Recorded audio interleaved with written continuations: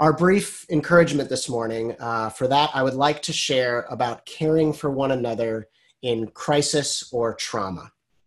So I'm thinking about any individual crisis or trauma or tragedy or suffering that any of us might face. I'm aware of a lot that are going on in the lives of people in our community right now.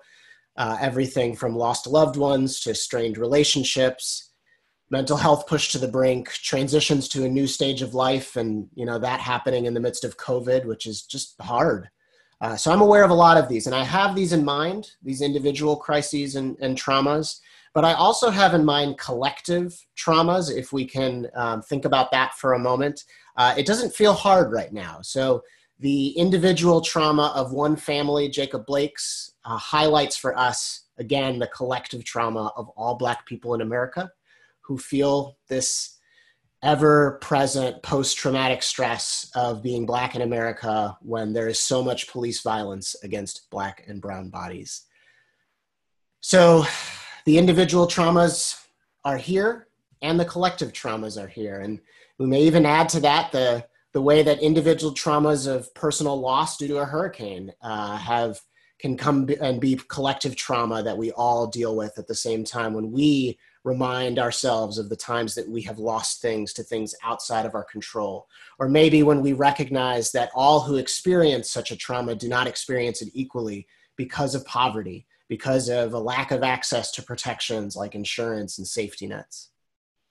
And so what I'm asking this morning for us to consider is how can we, like Jesus, hold the sufferings of others when there is so much around us, individual sufferings, collective sufferings.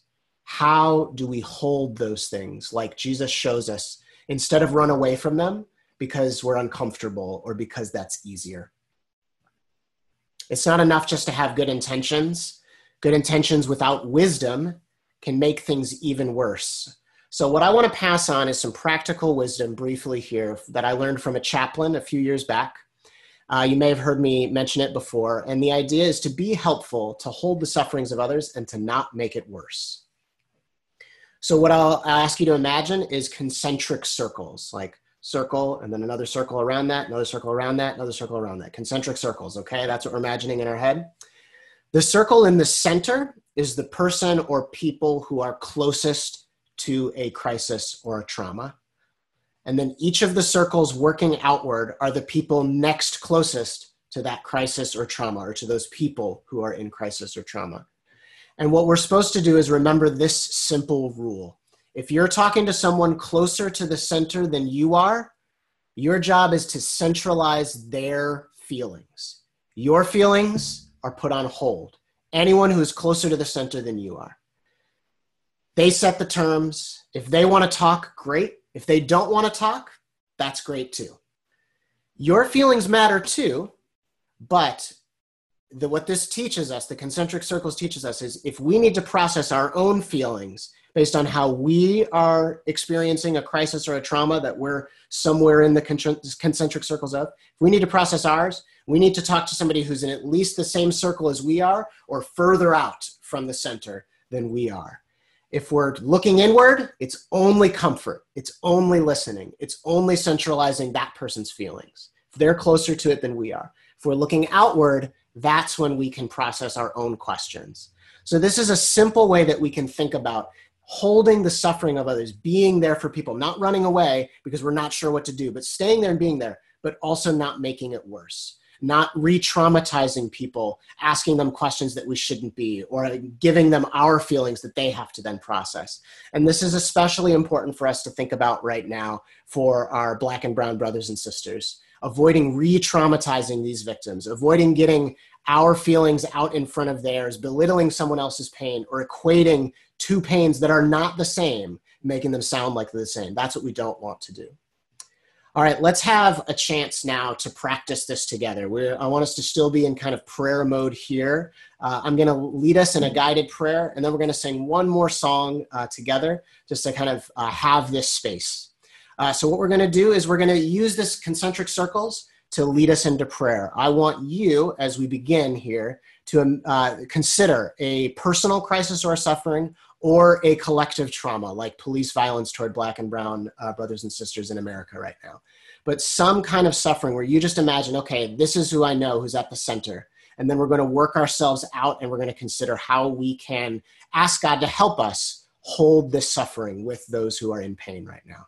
All right, so consider suffering, take a moment to kind of consider it. Sadly, we're in a season of life where it's not hard for us to think. We don't have to think long to come up with a trauma or something that we're not so far away from. So let me take us into prayer. If you'd like to close your eyes to kind of help you focus and stay in your mind's eye and not get distracted, I encourage you to do that. I'm going to close my eyes for a little bit.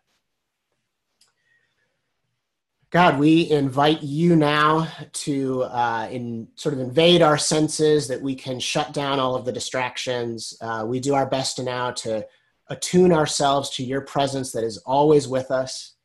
And now we want to be aware of it. We want to have like a moment of prayer where we're more in touch with the fact that there is a God who is a God of love at the center of all things, and that we can access you by your Spirit. So we just allow us now to find ourselves in a prayerful space. And I pray a special blessing on all of us who do not have full ability to shut off the distractions around us, the parents, the people who have to maybe work at the same time or do something at the same time just to finish all that they have on their to-do list. And so they're listening in the meantime while doing something else. God, meet them especially. Come and meet them more than halfway right now. You are the God who will do that. And so we ask for your presence and the ability to feel your presence right now.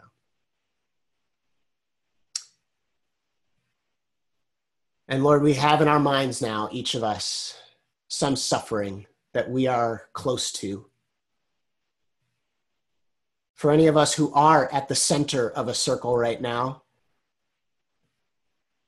Lord, bring us the people that we need, who will only offer us comfort, who will only listen.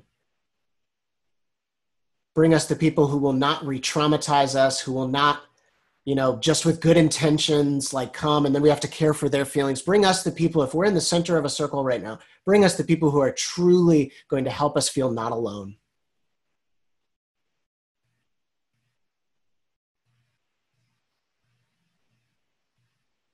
For those of us who are considering in our mind the suffering of another, somebody in our life, somebody we love, maybe a group of people in our life, a group of people that we love or want to be an ally to.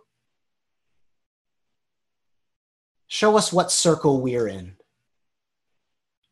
Give us a good guess about how far out from the center we are so that we can understand who are we here to comfort and listen to, and who can we turn to in the ways that our feelings are raked up by this, and ask them for our help, ask them to help us process. What circle are we in right now, Jesus? And I'm going to leave some space for us to be quiet and just kind of intuit God speaking to us.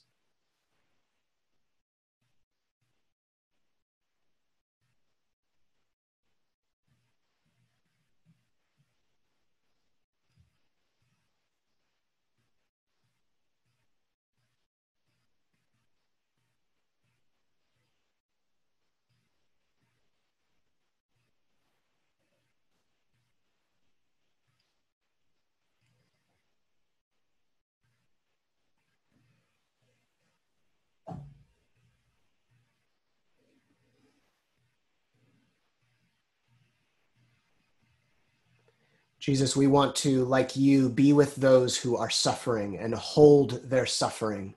We don't want to run away because that's scary or uncomfortable, and we don't want to make it worse. So for those who we see now, given where we are and what's at the center, for those who are closer to the center than us, Jesus, what do we say? Give us the words to say.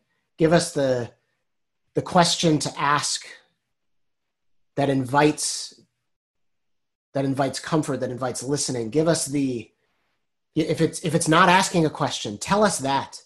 Guide us, speak to us. Let us not feel like we're just kind of floating and we can't say anything. Let us, like this song that we sang, let us feel like we can have a river of life flowing out of us to another person. We don't have to feel uncomfortable, and we don't have to feel afraid that we're going to make it worse. Would you guide us now? What do we say?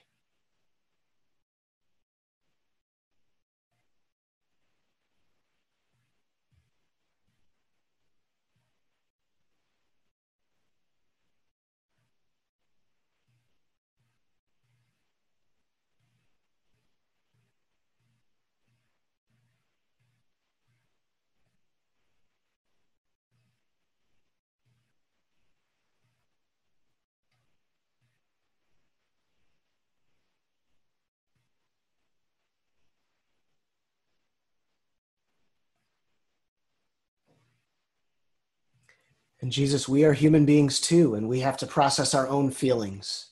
If we are at all in this concentric circle diagram of some crisis or some trauma, we have feelings. And so speak to us now. Give us wisdom about who we can process our feelings with. Who are those people who are farther away from the circle than us or in the same circle as us, and they're safe to go and talk to? And give us the words to say. Give us the wisdom there.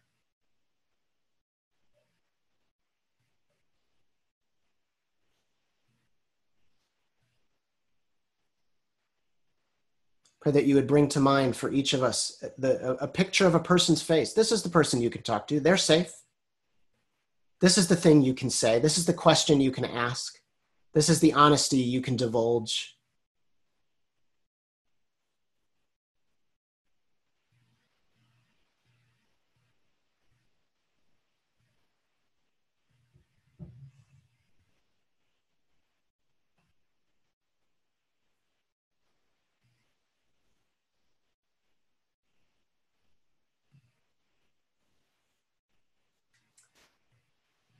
And finally, in this space of prayer,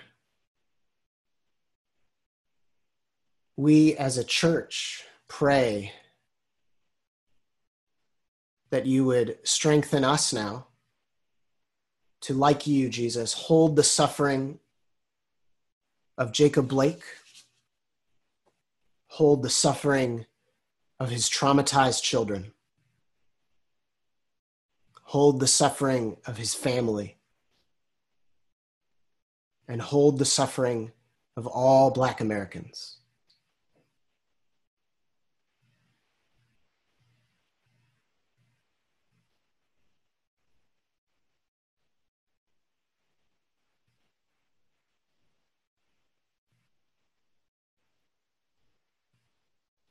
And from Psalm 34, the Lord is close to the brokenhearted and saves those who are crushed in spirit. The Lord is close to the brokenhearted and saves those who are crushed in spirit.